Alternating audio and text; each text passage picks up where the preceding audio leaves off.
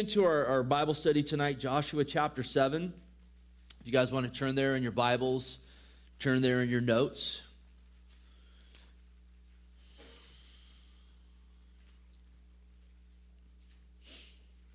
In these last chapters, we've just seen the lead up there to the children of Israel going into the promised land. Saw the Jordan River split by God's hand and then pass through. And then the first city that God wanted them to take, really city-state, these are cities/nations, was Jericho there. And remember, God gave them the battle plan to march around the city for 7 days, and on that seventh day to march around it 7 times and to shout praise to God. And he said the walls are going to fall down and you're going to go in and take the city. And the instruction was given. They followed the instruction. And as they gave that shout to the Lord on that 7th day, at the 7th time around, the walls did fall down. And God gave victory to Israel. We saw that Rahab was saved, this woman of faith. And, we took note that her house was on the wall. And part of the wall must have stayed up because her house was held intact. And even talked about building our house on the rock of Christ and how it withholds storms. And beautifully, I think one of the most beautiful things in the chapter was that not only was she saved, but her house was packed full of people that as well heard the gospel and the good news and put faith in the Lord, and that's a glorious thing. And then we saw after that there was a decree given concerning Jericho, that the Lord said, "Cursed is the man who rebuilds the city." It would cost them the life of their firstborn. And sadly, we saw on the day of Ahab, that city was rebuilt, and not only was it the builder's firstborn son that was taken, but it was also another child too. And they weren't just taken, he offered them up as sacrifices. And that was heartbreaking. And then at the very end, it says that Joshua's fame was spreading. And again, it wasn't about Joshua and his person, but God, the God that he served. And it was being spread that, listen, the Lord is with this man and God is going for Israel. And again, there in that chapter, just many praise reports and glorious victories and so forth. But notice the first verse of Joshua chapter 7. It says, "But." And we've talked about that word a lot. And so oftentimes in the scripture, that word "but" is so glorious and good. Because it will be man did this and man did that. And we fell here and we struggle here and we're weak and all these things. Or, the enemy's plots and plans, but the Lord. And we rejoice, but the Lord. And if it weren't for but the Lord, we're all just sinners under condemnation with wrath on us, but the Lord. But the Lord sent his son. And he lived a holy life and died for our sins and rose from the grave.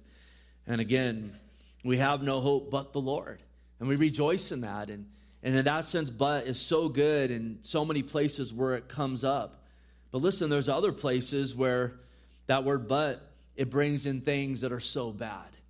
And we look at this great victory and God's hand just moving in a phenomenal way. I mean, again, they're seeing literally the hand of God go before them, sustaining them in that wilderness for 40 years, literally splitting that Jordan River and them walking through, really seeing a miracle in it. Seeing the battle plan, which would so much go against man's way of doing things. And his thoughts are so much higher. And, walk around the city 7 days. And then, at the 7th time on the 7th day, give praise to God and the walls fall down, and they do.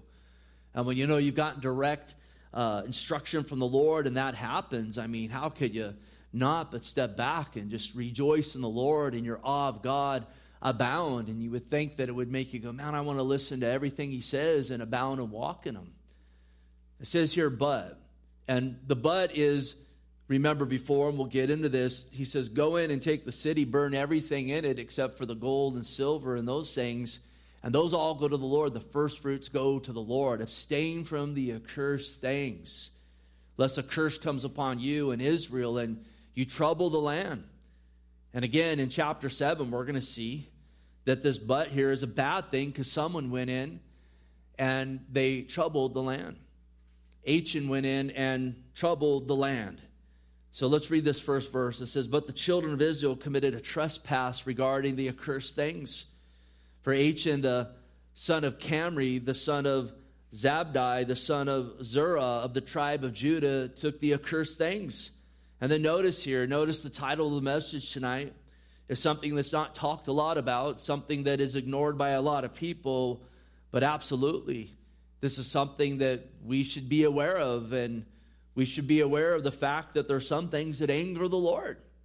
It says, so the anger of the Lord burned against the children of Israel. And again, this man saw God's hand move mightily. The command was given clear. Look, at the first fruits belong to God. These people are a wicked people. They're a people under judgment. Don't take the things that belong to them. If it can't pass through the fire, it's meant to be burnt up lest it stick to you. In fact, there in Joshua 6:18, he says, and you, by all means, again, by all means, whatever it takes, abstain from the accursed things, lest you become accursed when you take of the accursed things and make the camp of Israel a curse, troubling it. And in the midst of all of this, in the midst of this command, Achan, we see he didn't fear God. I don't know if it was a thing that, he just didn't think God would follow through. I think there's a lot of people in that place today. The Bible speaks of judgment. Even when we talk about the love of God and the grace of God, it all goes around God taking the judgment due us upon himself at the cross. Again, think of John 3:16, the most famous verse, I would think, in the world. You see it all the time, praise God, even to this day. It pops up in different places, and we know it. For God so loved the world, he gave his only begotten Son. Whoever believes in him shall not perish but have everlasting life, and we rejoice. Look at the love of God is shown there. Whoever believes in him shall not perish but have everlasting life. What a message of love. But notice, whoever believes in him shall not perish. And that means if you don't believe, you will perish.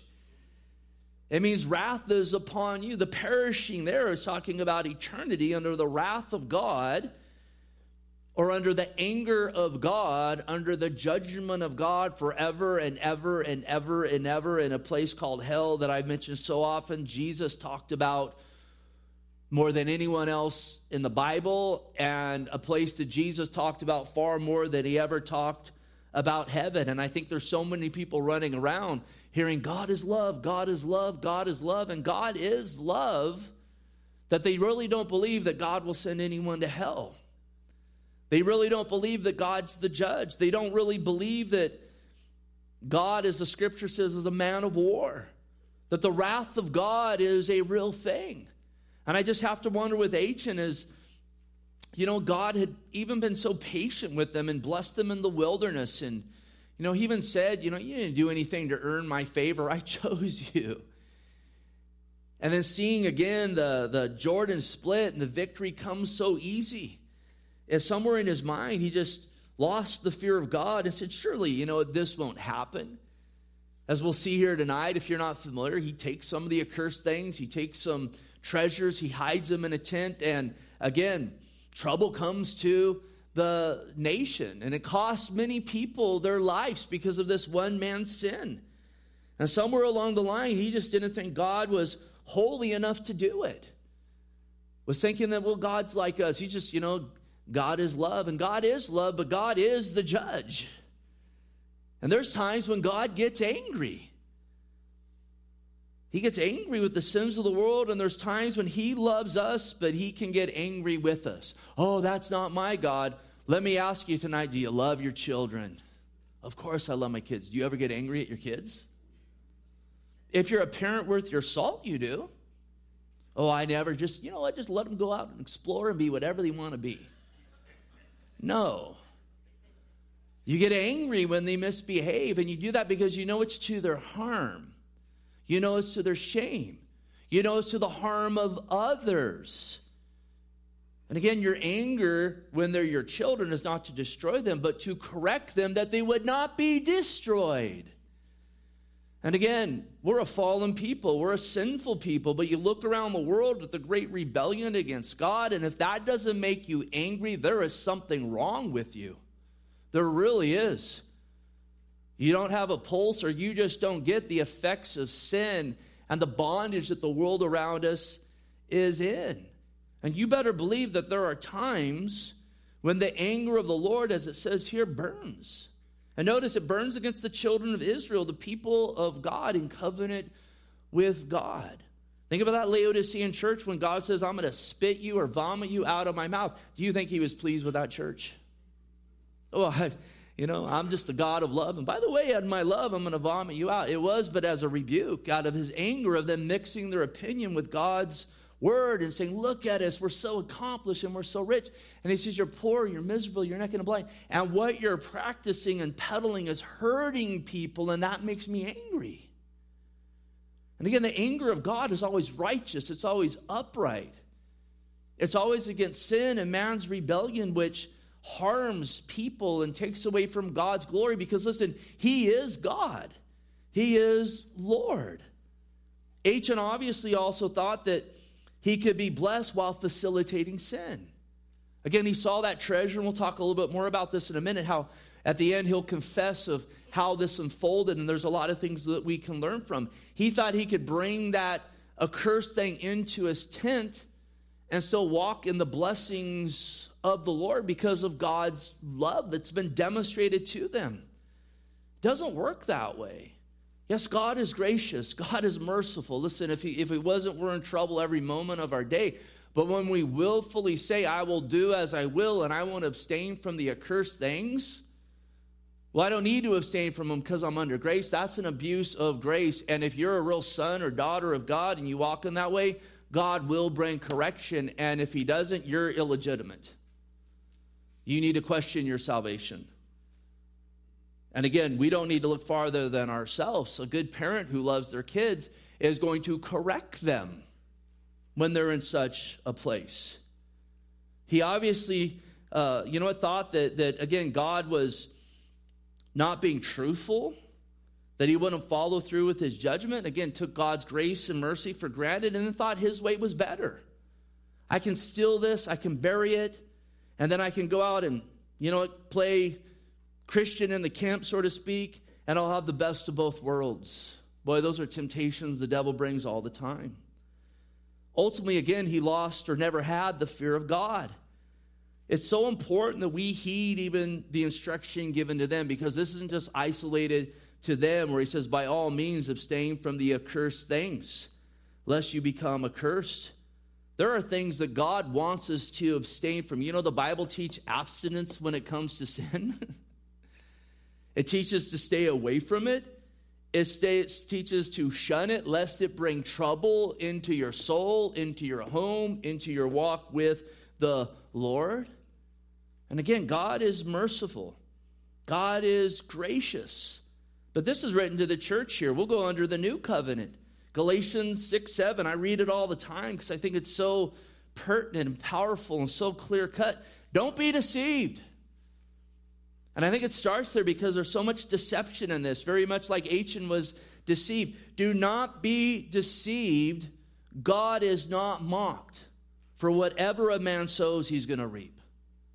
And it's mocking God when we say, I can take the accursed things into my life and there not be any consequences concerning that. You are mocking, and we're mocking the living God when we take on that mindset. Again, we're going to stumble and bumble, and we're a work in progress. But again, Achan, this was a deliberate act that then was hidden and covered up, we'll see. And then even at the end, he didn't even bring it forth and confess it until he was finally brought into the light. So the breaking down of who had taken the accursed thing. Let's not deceive ourselves in these things. God's not mocked.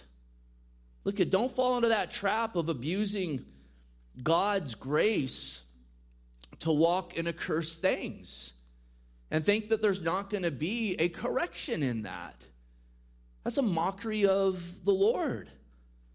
Again, it says here in verse 8, he who sows to the flesh, of the flesh will reap corruption, but he who sows to the Spirit, of the Spirit will reap everlasting life. So many verses that go along with this. 2 Corinthians 6:17 is pretty powerful. He says, therefore come out from among them and be separate, says the Lord. Notice, do not touch what's unclean, or you can say, don't touch what's cursed, and I'll receive you. He's talking to believers here. I will be to you, I will be a father to you, and you shall be my sons and daughters, says the Lord Almighty. And I'll tell you, when we bring the accursed things in, it hinders that fellowship with the Lord. Just as it grieves the Holy Spirit and quenches the Spirit of God, that also quenches fellowship with the Father. I mean, I think we understand this practically even in relationships.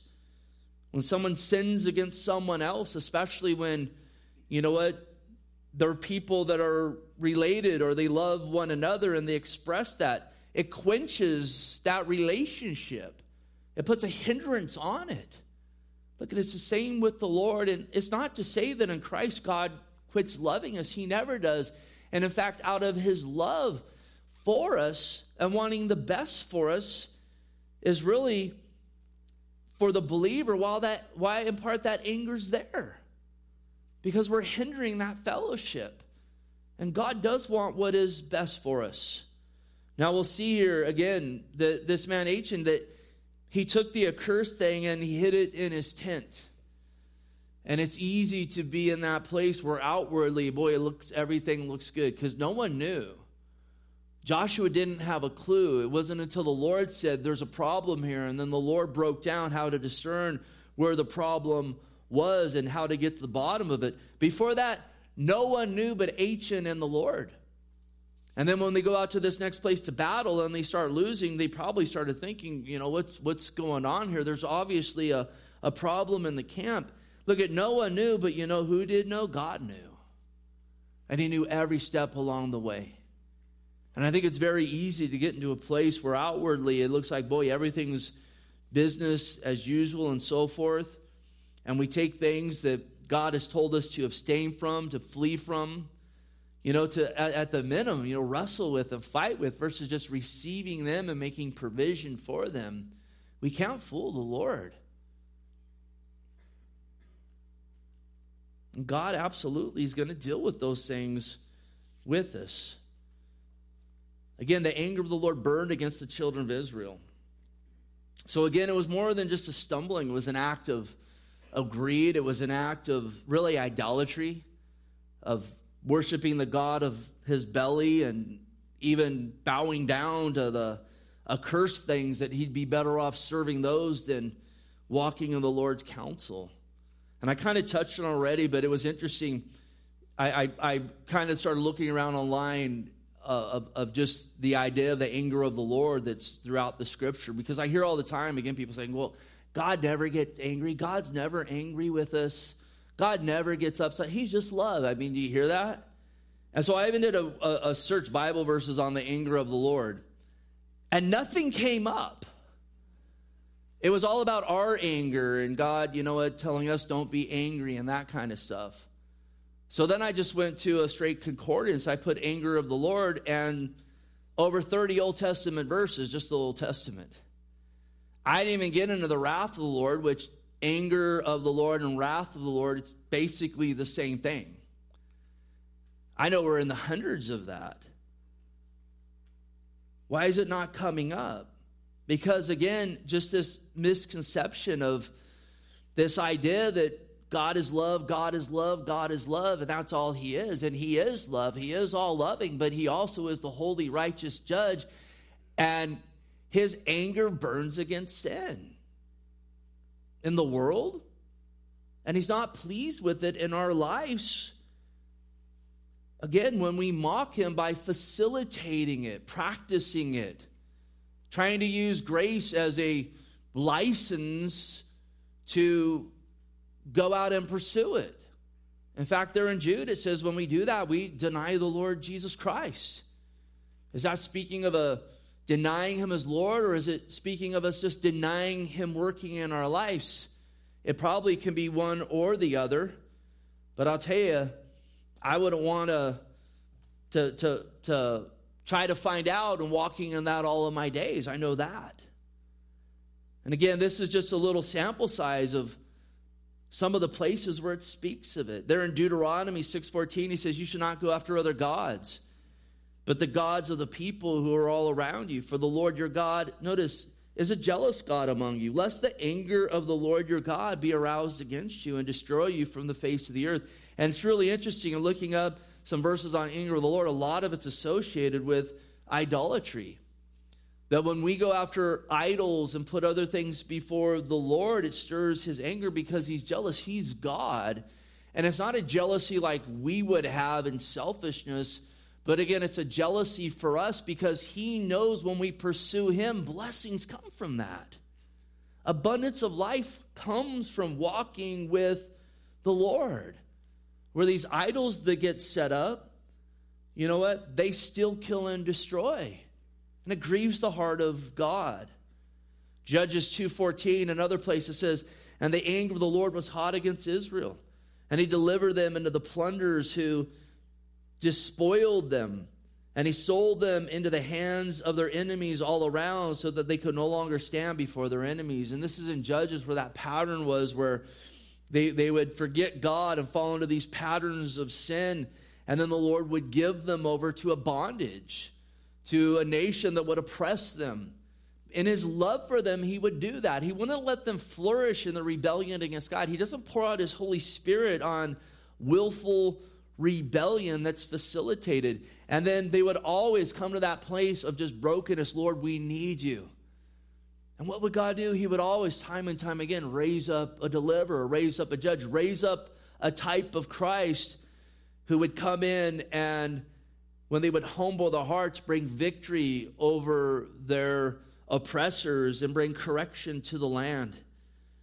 And praise God for Jesus. Boy, if it wasn't for him, there would be nowhere for that anger to go, for our debt to be paid. But Christ took that wrath due us upon himself.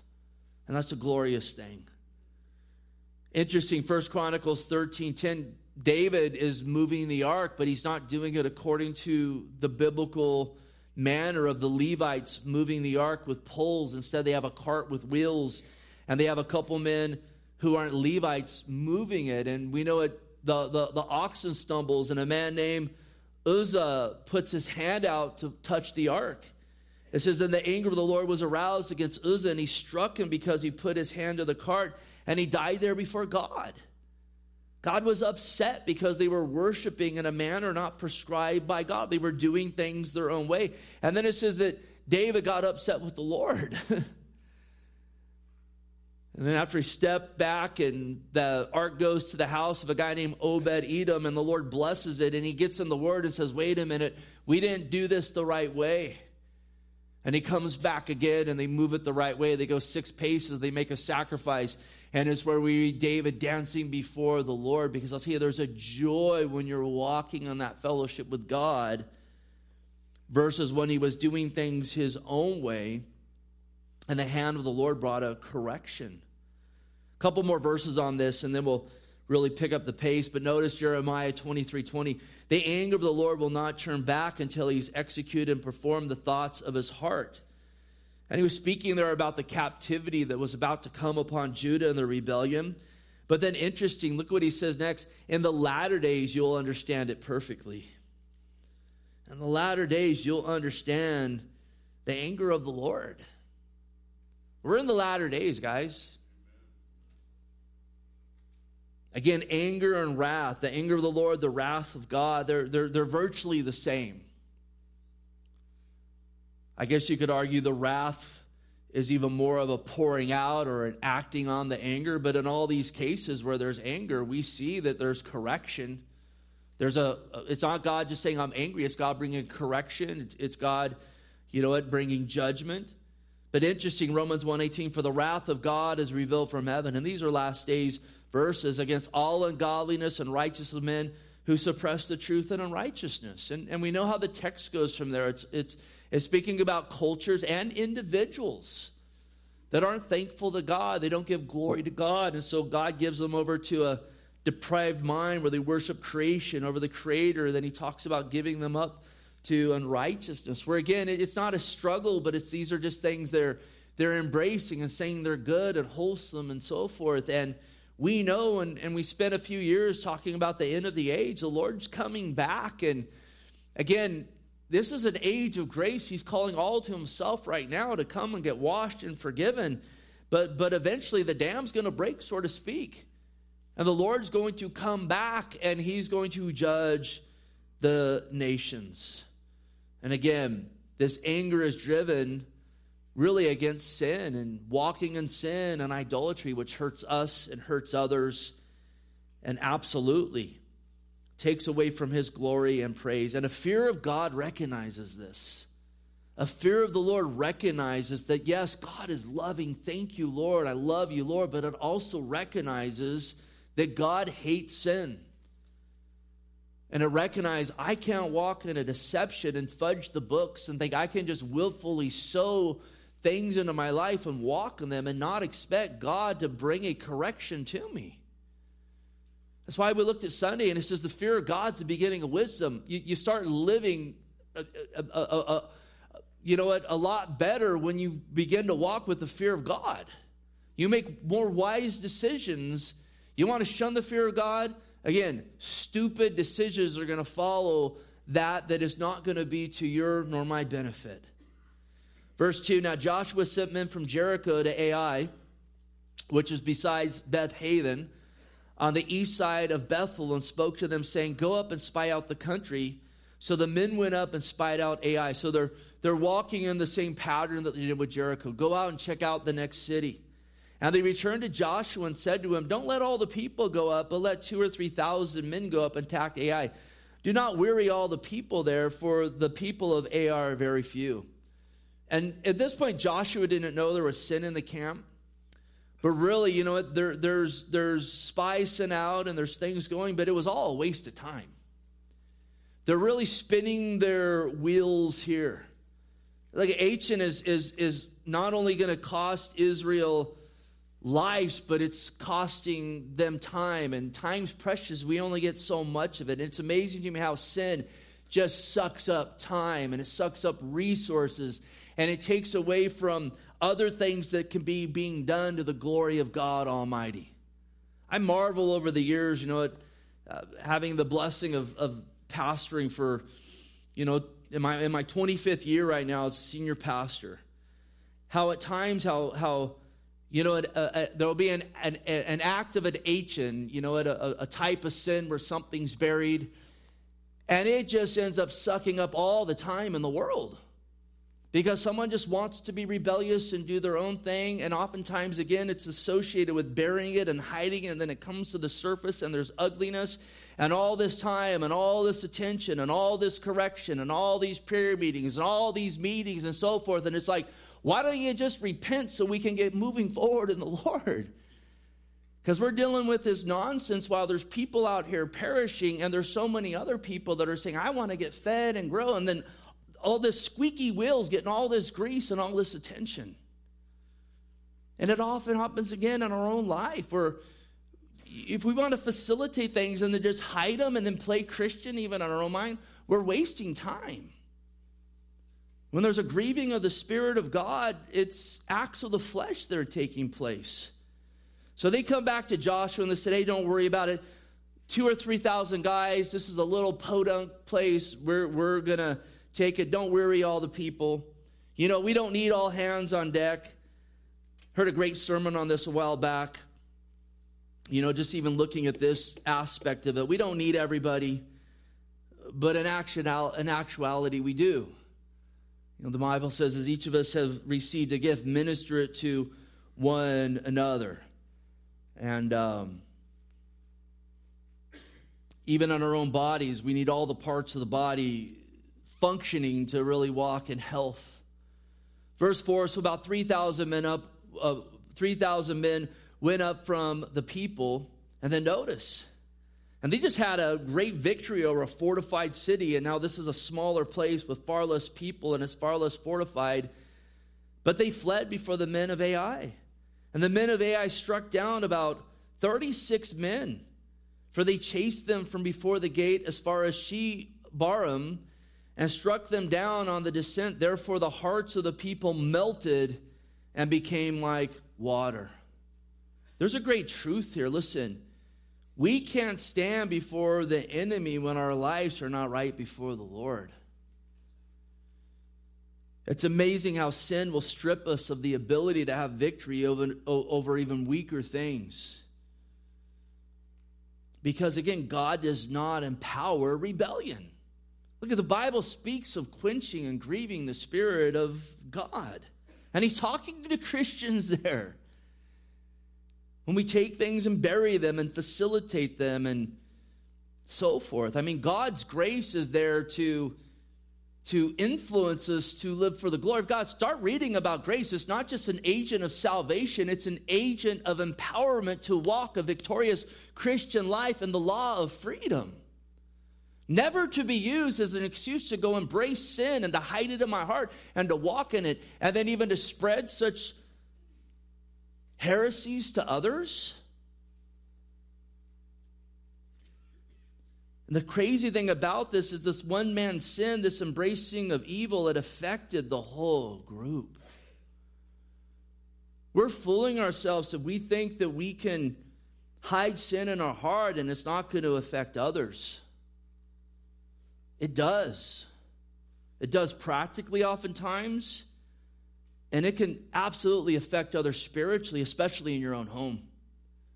Like I try to tell men all the time, you want to walk in pornography, you want to look at that stuff, you want to hide it, make provision, and you think no one knows, you better know that you are knocking down a hedge of protection around your marriage and around your children. And it's like living in a rough neighborhood and just leaving your door open all night. You would never do that. And that you're willfully allowing the enemy to come in and not standing in the call of God upon you. This is Ecclesiastes 9:18. Wisdom is better than weapons of war, but one sinner destroys much good. This is one man's sin. 36 men are already dead. 1 Corinthians 5:6, your glorying is not good. Do you not know a little leaven leavens the whole lump? Again, speaking of an issue of gross sin within that church that was not being addressed. And he says, purge it out, lest it spread, lest it become the norm. Listen to James 4:7. Therefore, submit to God, resist the devil, he'll flee from you. Draw near to God, he'll draw near to you. When we submit to God, the devil flees. But if there's things we do not want to submit to God, we want to submit to sin, the devil is going to come in and he is going to trouble you. Just like what was going on there in Israel. Then Joshua tore his clothes, fell to the earth on his face before the ark of the Lord until evening, and he and the elders, and they put dust on their heads. This is good. This is a good response. He doesn't know what's going on. Let me fall on my face before the Lord. Boy, let us learn from that. But then what comes next is not good. Because Joshua, this mighty man of God, whose fame is being spread as a man of God, God's established him even amongst the people, and he's hearing from the Lord and walking in truth. In the midst of a setback, we see him being influenced by the wicked theologians of the day. Notice verse 7, and Joshua said, alas, Lord God, why have you brought this people over the Jordan at all? To deliver us into the hands of the Amorites to destroy us. Boy, how many times have we seen in that last 40 years where the Israelites would say, you just brought us out here to kill us. There weren't enough graves in Egypt. That's bad theology. God never said that. God said, I'm bringing you out to get you victory. They said that. And it's their sin that kept them from walking in victory. And then he says, oh, that we'd been content to dwell on the other side of the Jordan. Well, God said, go into the promised land and I'll give it to you. Yeah, we want to be content in the Lord, but not content in not moving forward in the Lord. Oh, Lord, what shall I say when Israel turns its back before its enemies? For the Canaanites and all the inhabitants of the land will hear it and surround us and cut off our name from the earth. Then what will you do for your great name? Boy, you talk about heavily leaning on his own understanding. There's a setback, and boy, he just got it played out all the way down, what's going to unfold and so forth. And again, he's cleaving to wicked theology here. Even blaming God when the issue was in their camp. Verse 10, so the Lord said to Joshua, notice here 2 words, get up, with an exclamation point. Get up. Why do you lie thus on your face? There's a time to get on your face, and there's a time to get up. There's a time to mourn, there's a time to act. How often do we wallow in defeat, feeling sorry for ourselves, when in reality we need to rise up and deal with sinful situations? Deal in areas where the Lord has told us to abstain from that we dabble in. And I mentioned an issue of pornography that's so prevalent in our culture, but how about, I talk about it oftentimes because I so oftentimes see it, unforgiveness and bitterness. And people just take it and they bury it in their heart and they just walk defeated everywhere they go, and then it even moves into this, woe is me type thing, and God would say, get up and deal with the sin. Start forgiving people. Bring it before the Lord. Put your feelings in submission to the Word of God, that you can start walking in victory. In jealousy and envy, all kinds of things. I mean, the list of sin just goes on and on and on, does it not? We all have those sins that the Bible says that easily, stumble us. Verse 11, God says, Israel has sinned, and they have also transgressed my covenant, which I commanded them. For they have even taken some of the accursed things, and have both stolen and deceived. They have also put it among their own stuff. Therefore the children of Israel could not stand before their enemies. And that translates into the new covenant. But turn their backs before the enemy, because they have become doomed to destruction. Neither will I be with you anymore unless you destroy the accursed things among you. Now I believe, again, because Joshua is broken before the Lord, even, because we talk about the anger of the Lord, but look how gracious God is here. Joshua is charging God with their defeat. Aren't you glad God's gracious to it and merciful to us? God looked past that nonsense that he's uttering, and praise God, looked at his brokenness. Amazing how you see the great grace of God even in the midst of God's anger. And he says here, they're doomed to destruction if this isn't dealt with. That's not a small, those aren't small words. And praise God, we are saved by grace through faith. And it's his blood that will usher us into glory. But how often do you see people that their witness is destroyed and their life is even squandered because they want to bring accursed things into their life and walk in them? He basically says, I'm not going to be with you if you don't deal with this. Again, I'm not going to empower you if you're going to walk in this rebellion. And I'm convinced while the church in the West is so pathetic and weak and crumbling, because it just has brought so many accursed things in it.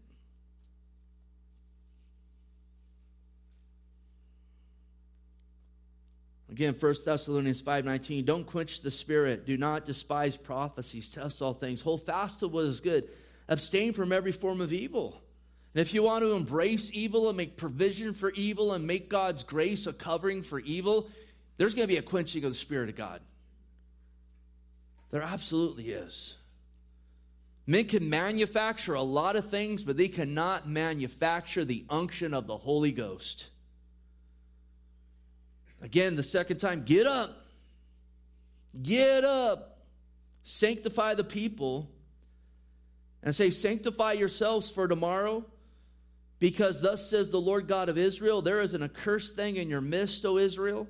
You cannot stand before your enemies until you take away the accursed thing from among you. Now, this was a call to them to personally repent. Sanctify yourself. And we'll get through the end of this here shortly. Achan does not do that until the very end, and it cost him his life and his family his life. I have to wonder if beforehand, if he would have just admitted it and brought it if this would have ended differently. But how many times do we bury something and we got to go all the way deep into the woodshed to finally have to deal with it, you know? So get up and deal with it. And I'll tell you, when it comes to spiritual warfare,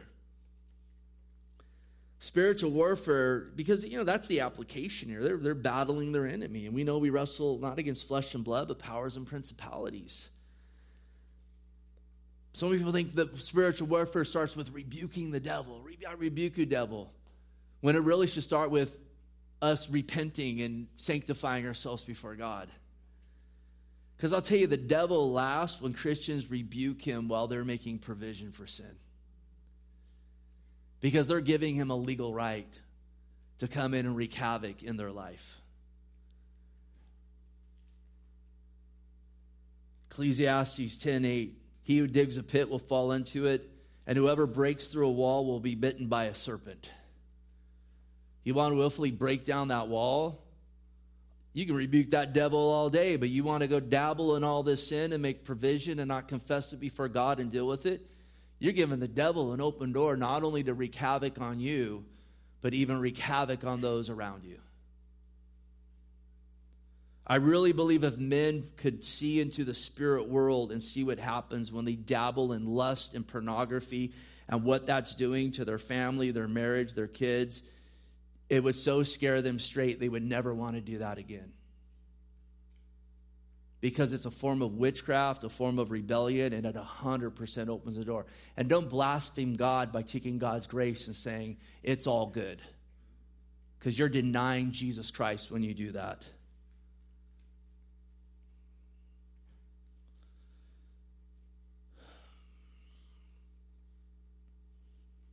Notice 1 Peter 5:8, be sober, be vigilant.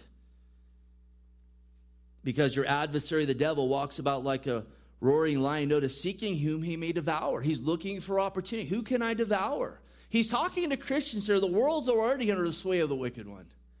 He's talking to believers here. Be sober, be vigilant, be aware of your life and what's going on. Because the devil's walking around looking for where those opportunities are, where the hedge is, broken, where he can walk in. Again, resist him. Steadfast in the faith. Steadfast with the Lord. Again, knowing the same sufferings are experienced by your brotherhood in the world. Again, knowing this is difficult at times, but you're not in this alone. And I'll tell you, there would be far more repenting. There could be far less rebuking, and the rebuking would actually repel the enemy. Verse 14, in the morning, therefore, you shall be brought according to your tribes, and it shall be that the tribe which the Lord takes shall come according to families, and the family which the Lord takes shall come by households, and the household which the Lord takes shall come man by man. Then it shall be he who is taken with the accursed thing shall be, notice here, burned with fire. And he and all that he has, because he's transgressed the covenant of the Lord and because he has done a disgraceful thing in Israel. Again, God knows everything. Achan is hearing this now, and yet he continues to keep it hidden. But sooner or later, God brings it all into the light. And God's giving them a method to discern what's going on, to discern the evil in the camp. We have methods of discernment God's given to us. It starts with God's word and comparing things to God's word. It starts with the fruit that's coming out of a matter. It starts with witnesses given, and then oftentimes even prophetic insight given by God. There's been more than one time when I've had people come to me, or just a prophetic insight from the Lord of, hey, there's a matter here that's just wrong, and it needs to be investigated. It needs to be looked into. A stirring of the heart. And sometimes, again, that could be about ourselves. There's times when the Lord stirred me about me. You're not seeing this, but this is an issue here. We want to walk in that. And again, bringing everything back to God's word. And then notice here, whoever has done this is going to be burned with fire. Again, the accursed things would be burned with fire. The gold and silver was going to the treasury of the Lord. And we'll see part of this was garments off of a rebellious man that he lusted after. It was to be burned with fire, but because he cleaved to it, he says he's going to be burned with fire now. Guys, you got to get the curse off you. And again, we're talking positionally with God. Praise God, Jesus Christ bore our curse. And we have salvation in the glory of God before us through faith in him. But again, practically in our life, if we want to bring things in, the proverb says, look at, you're going to bring fire into your bosom, you're going to get burned. You just absolutely are. Verse 16, so Joshua rose early in the morning and brought Israel by their tribes. The tribes of Judah was taken, and out of the clan of Judah, he took the family of Zarhittites, and he brought the family of Zarhits man by man, and Zabdi was taken. Then he brought his household man by man. Achan, the son of Camri, the son of Zabdi, the son of Zerah of the tribe of Judah was taken. And sadly, Achan this whole time is hiding out instead of crying out. I guess hoping that maybe someone else did the same thing and they would be brought out and not him. You know, when it started getting whittled down more and more, he had to have that lump in his throat. There had to have been that sinking feeling. But it's like, it just seems like the lack of fear of God in him seen all the way to the end.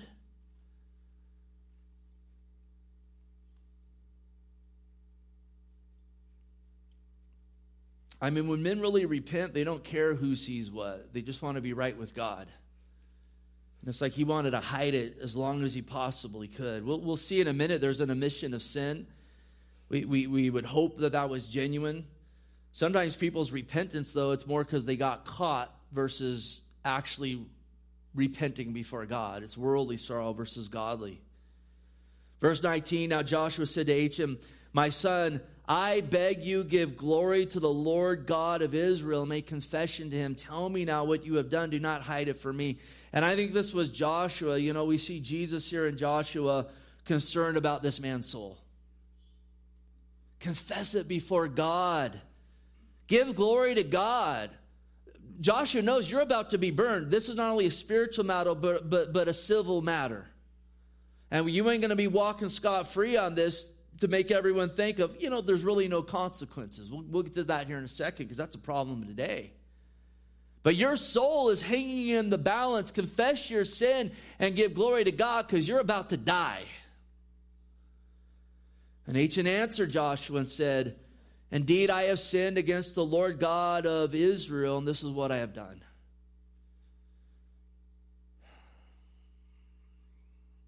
When I saw among the spoils a beautiful Babylonian garment, that's an accursed thing, and 200 shekels of silver and a wedge of gold weighing 50 shekels, that belonged to God. I coveted them and took them, and there they are hidden in the earth in the midst of my tent with the silver under it. Good on Achan, he finally confessed it. I hope I see this man in glory. I hope this wasn't a worldly sorrow, but it was a true repentance. I don't know about you, but I know in my life when I've had things buried and hidden and so forth, when I finally brought it into the light and just said, you know, let the consequences be what they'll be. I just need to get right with God. It's like all the weight of the world comes off. He isn't in a good place to be. And just know, you know what? Let people think what they want to think. Let them think that we want to think. Let's just get it right before God. But notice here, look at again, he didn't heed the word. He didn't have a fear of God. That was his problem going into it. God had given the command. He said, oh, whatever. God's loving, man. God is love. God's love. He's not going to do anything like this. Boy, you hear so many people again today talk about how that's not my God. My God's a God of love. That's not the God of the Bible then. You think Jesus went to the cross just to go to the cross? No, he went to make that way of salvation. He didn't heed God's word. He didn't fear God. The lack of fear of God makes us just do dumb stuff. And then when he saw those things, he saw the beautiful Babylonian garment and the treasure there, he didn't look away. You're going to see things that want to draw you in. Can anyone bear witness? We got to look away. And then he saw the spoil of having more value than obeying God. He thought, I'll be better off with this than obeying God. Listen, after Jericho, every city they took, God gave the spoil to them. These guys, when they finally ended up in Canaan, were filthy rich. Filthy rich. What God has for us is always better. Then listen, as he looked at it and he perceived it having more value than obeying God, again, it brought forth the lust. It brought, as he says here, covetousness. He coveted them, and then he thieved it because it belonged to the Lord, and then he went and covered it up. James 1:13, let no one say when he is tempted, I'm tempted by God, for God cannot be tempted by evil, nor does himself tempt anyone. But listen to verse 14. Each one is tempted when he's drawn away by his own desires and enticed. Then when desire has conceived, it gives birth to sin, and sin, when it's full grown, brings forth death. And again, he was forgiven if it was a genuine repentance. We really don't got reason to question that it wasn't, other than he waited so long, and was it finally he got caught? He didn't, the process was going, you would hope even when it got down to his family, it's me. But no, he waits to the end. God knows that. He does confess it, though. Again, God knows. And it does seem to be a genuine confession. We confess our sin. He's faithful and just to forgive us of our sin, cleanse us from all righteousness. Thank you, Jesus. But hear this, there were still consequences. So Joshua sent messengers. They ran to the tent, and there it was hidden in the tent, the silver under it. And they took it from the midst of the tent and brought them to Joshua, to all the children of Israel, and laid them before the Lord. Look, he brought a curse thing in, and he also stole from God, and you can't rob God. I don't got time to get in the verses. We talked about it last week. God's books always get balanced. They always do.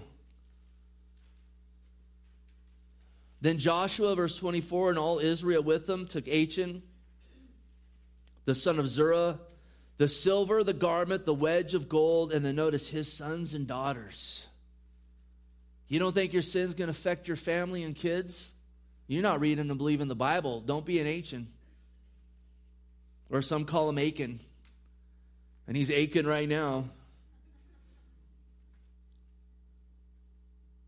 His sons, his daughters, his oxen, his donkeys, his sheep. Now it would be his labradoodles. His tent and all that he had, and they brought it to the valley of Achor. And Achan, again, he had sinned against Israel. Now all Israel is going to bring a judgment against him. It's kind of a picture of the church judging the angels in the world to a degree. And then notice how this ends in verse 25. And Joshua said, why have you troubled us? Again, sin brings so much trouble, so much disruption. He troubled, 36 men were dead because he didn't fear God. Don't take this lightly. Don't say, well, that's Old Testament. No, God is the same yesterday, today, and forever. There are glorious pictures of grace and mercy throughout the Old Testament. Some of the stuff that these guys walk in forever. I mean, even look amongst the patriarchs, all the polygamy that was completely outside of God's will. And it always was problematic, but God was gracious with them because in their short-sightedness, they thought they were helping God bring forth the Messiah of the world. He didn't need no help with that. Joshua said, why have you troubled us? And then notice, the Lord will trouble you this day. You're going to sow trouble, trouble's going to come. So all Israel stoned them with stones. And notice, they burned them with fire after they had stoned them with stones. This man brought a judgment on his whole family. And some say, well, that wasn't fair. Look at his sons and daughters at any time could have said, dude's in sin. Especially when they started seeing it all unfold. And they went along with it. Oh, we got an inheritance here. A big old wedge of gold and all this silver. And one day I'll wear those garments. I'll wear those clothes that my dad's walking in now. And they raised over him a great heap of stones, still there to this day. So the Lord turned from the fierceness of his anger. Therefore, the name of that place has been the Valley of Achor till this day. And again, look at it, was a spiritual matter and it was also a civil matter. And so there was an execution here. Bible talks about in the last days, lawlessness will abound. I don't got time to read it, but Jesus speaks of it there in Matthew 24. In verse 12, he says, because lawlessness will abound, the love of many will grow cold. And we know one of the names of the Antichrist is the man of lawlessness, where there's no respect for the law. And there's so much wickedness done today out of a lack of fear of God, but also even a lack of fear of man's law. Where people just blatantly walk in rebellion because they know, ain't going to be no consequences. Catch and release. Keep it under $1,000 and they won't even come out to deal with the issue. This was done to send a message to all of Israel, fear God. Fear God. When there's not consequences for these things, it spreads like wildfire and you get a lawless culture out of it, and we're living in one right now. I mean, we live in a crime-infested world where there's such a lack of fear of God. And if people aren't going to fear the authorities they see, you think they're going to fear God who they can't see? One other note here, listen, there's a pattern of these incidences in Scripture that always seem to be at the new beginnings of things. It's interesting when the tabernacle's first set up and they started in the sacrifice. It's about 40 years earlier than this. Aaron's son, Nadab and Abihu, they bring strange fire to the altar. Again, no fear of God, and God strikes them dead. And you see Achan here now, they're going into the promised land, no fear of God. God strikes them dead. And you're like, oh, that Old Testament stuff. Please go read the book of Acts about Ananias and Sapphira. These things are written for our example. No fear of God. They give partially of what they sold to the Lord. Praise God for that. But they want a credit for all of it.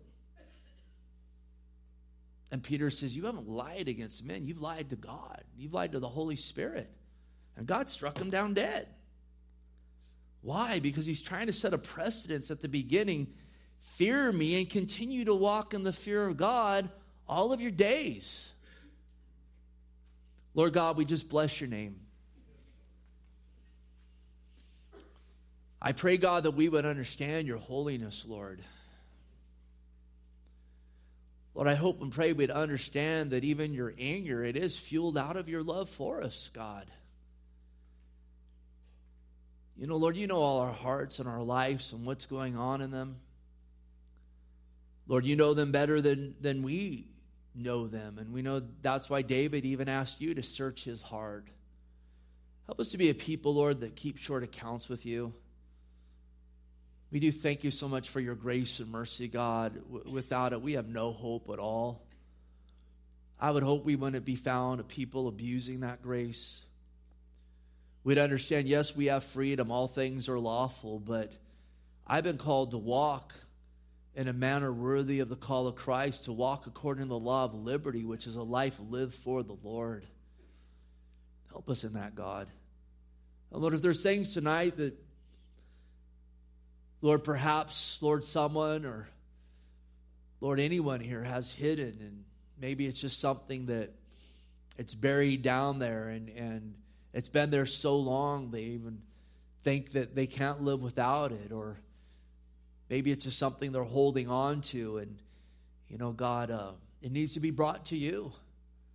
I just pray, God, you give them the faith and the courage and all that they need to bring that before you and not prolong it like Achan did. Help us in these things, God. We need it desperately. We got a flesh nature that's drawn to the accursed things. And so, Lord, we need a continual filling of your Spirit and renewal of our mind, God. We want to grow in wisdom and the fear of the Lord. And God, know that that's where life's found. We're not losing our life. When we say no to that stuff, we're abounding in it. And so help us, God. We praise you, Lord. We thank you. You're so good to us. I thank you, Lord, that even on top of that, God, when we do just say, I'm surrendered, you restore what the locusts have eaten. And Lord, even as Achan died and it took away the anger of the Lord, Jesus, we thank you that you died for our sins, that you took the wrath due us upon yourself. And Lord, we have salvation through you and what you've done for us, God. Look, if you're here tonight and you haven't called upon the Lord, today's the day of salvation. Scriptures say whoever calls upon the Lord will be saved. And that's a matter of doing that in a real way with God. Oh, Lord, I'm a sinner. I need you to save me. I want you to be my Lord all of my days, God. Meet me where I am. He will. He absolutely will. Lord, bless the rest of our evening. And, Lord, this week before us and into the weekend. And once again, just pray for great blessing on Friday evening, God. Downtown there, the Lord willing. And, Lord, with the play coming up and all these things, God, you're just so good to us, and we thank you and praise you. We pray these things tonight in Jesus' name, and we said together, amen. God bless you.